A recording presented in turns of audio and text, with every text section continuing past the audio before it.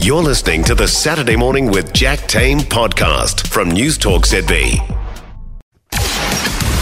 Food with puresouthshop.com. New Zealand grass-fed red meat delivered to your door. And Nici Wickes, our cook, is with us this morning. Kia ora, Nici. Yes, good morning. Hey, we've got a tangerine cake recipe this morning, which is just fantastic because tangerines are in season, and I reckon they're a bit of an underrated fruit. I think so too, because they are sort of like a mandarin. In fact, I think they might even be a subgroup of a mandarin. But they're sort of reputedly, and I think, hard to peel. So you're trying to peel them, and they get all juicy and ridiculous. And I think that's why people don't like them. I don't know. Yeah. Because they're so abundant at the moment, just incredibly abundant. My neighbours have got a tree that was dripping, so I had to go over and steal a couple. I did ask first. And then I just popped over just before the show and gave them half of the cake that I made. As a thank you. This tangerine cake, I mean, it could be used, you could use oranges, you could use lemons. It's all about the citrus at the moment. But tangerine, I love the name. And also the flavour is it's absolutely beautiful. It's tart, a little bit mandarin-y, a little bit orangey, but just so beautiful. And this is an easy loaf tin cake. I do love making a cake in a loaf tin. I don't know why. It's really sensible.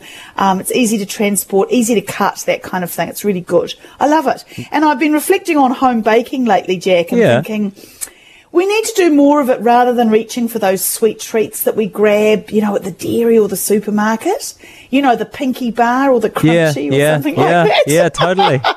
Because they are crammed full of sugar, whereas this is a good way that you can kind of regulate how much you're getting into you. Well, depending on how much you eat. Yeah. Well, that's true. No, but you're right. I'm being facetious. You're 100% right. You're 100% right. A slice of this cake is going to set you back about a tablespoon of sugar. Yeah.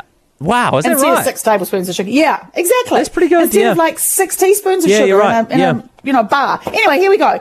Throw your oven on 180, and I do this in a loaf tin, which I grease and then line with some baking paper. People often say, why do you grease and line it? Well, it just makes it stick better, so that's a great way to do it. But anyway, and then in the bowl of a food processor, this is a really good idea if you are using citrus. I take the rind off 2 tangerines and try and avoid some of the white pith because that can be a little bit bitter, and throw that in with 3/4 of a cup of raw sugar. You could use plain sugar for this, it's fine. And blend it up. You start to activate the oils in that zest and that rind, and you'll get a much stronger flavour for the cake. So do that, and then add in the flesh of just one of those tangerines, and mulch it all up so you've got a beautiful kind of a pulp. And the next thing you do, you can either do this in a mixing bowl, or you can at a pinch do it in your food processor. Throw in 2 eggs. One at a time, give them a quick whiz in between, and it'll go all sort of thick and creamy. And then I use half a cup of oil. You can use rice bran, you can use grapeseed oil, you could use olive oil for this. Gives a really beautiful moist cake if you use oil. A bit of a nice big pinch of salt in there. Continue beating that up, and then stir through half a cup of nice thick natural yogurt, like a Greek yogurt or something like that, not a sweetened one. And then fold in about 1 1/4, 1 1/2 cups of flour. I give you a bit of a flexible measure there, because I'd throw in a 1 1/4, and then if it still seems too drippy, if you used a particularly large tangerine, you might want to add a bit more. 2 teaspoons of baking powder, fold that all together, and then don't over mix it at this stage, just enough that flour is all mixed in. You'll get a nice tender cake for that, and scrape it into your tin, and chuck it in the oven. I think loaf cakes take a fair while of cooking, probably about 40 to 45 minutes. Test it with either a skewer or a thin blade knife, sort of insert it into the middle, and should come out clean, and leave it for about 10 minutes, Jack, before turning it out of the tin. These cakes, I think, always taste better the next day.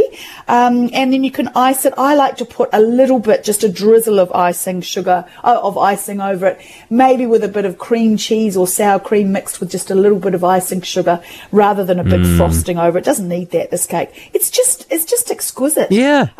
As I say, I gave them only half the cake, because I'm going to eat the other half myself with my parents today. Everyone's a winner in your neighbourhood. Everyone's a winner, baby. Sounds very, very good to me. No, it sounds superb. And like you say, does it have is it relatively light? It sounds like it's relatively light. It's got a beautiful crumb on it. Honestly, just the most beautiful crumb, which means that it's nice and not compacted. It's got plenty of air in there. Yeah. And as I say, cuts beautifully. Smells an absolute dream. As I just took a little sniff of it. And it's really zesty. I can't stand a sort of citrus cake that actually doesn't taste much of the citrus. So it's great. And offsetting the kind of zest of the citrus with the yogurt adds kind of richness as well.